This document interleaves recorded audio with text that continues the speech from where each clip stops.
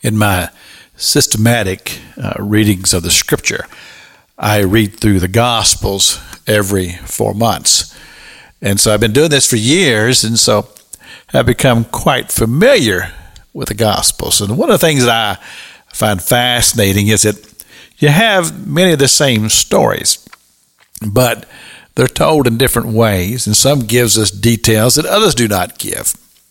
The Gospel of Mark doesn't tell us anything about the birth of Jesus, doesn't say anything about wise men or shepherds or Bethlehem or any of those details. He simply starts his writings with this simple fact: the beginning of the gospel of Jesus, the Son of God, and leaves it there.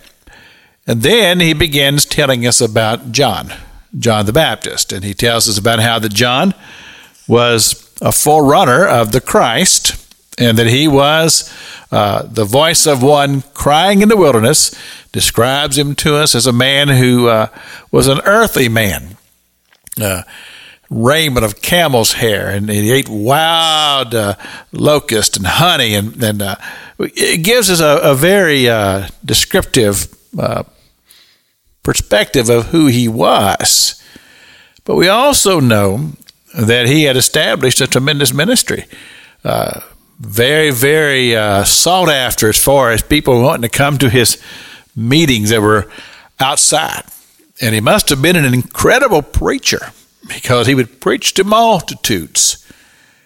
And he talked about the remission of sins, baptism, and confessing one's sins. And this became a part of his teaching and preaching, a part of his doctrine: baptism of repentance, remission of sins. And then his message was very, very clear: one cometh mightier than I, and he shall baptize you with the Holy Ghost. So, understanding John's declaration that not only was the Christ to come, but also the manifestation of the Holy Spirit. And this is the first place in Scripture that you'll hear that term, the Holy Spirit.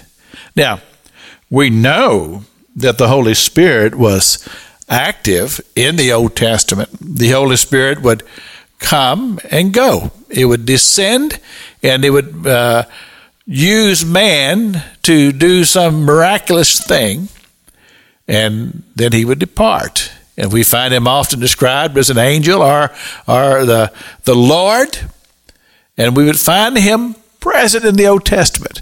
But now John declares that with the coming of the Christ, there would also be the work and the ministry of the Holy Spirit. And I talk about this a lot here on the radio because I want people to understand how valuable it is to have a relationship with the third part of the Trinity, the Holy Spirit, who will help us to be intricate with God, because he is the messenger part of the Godhead.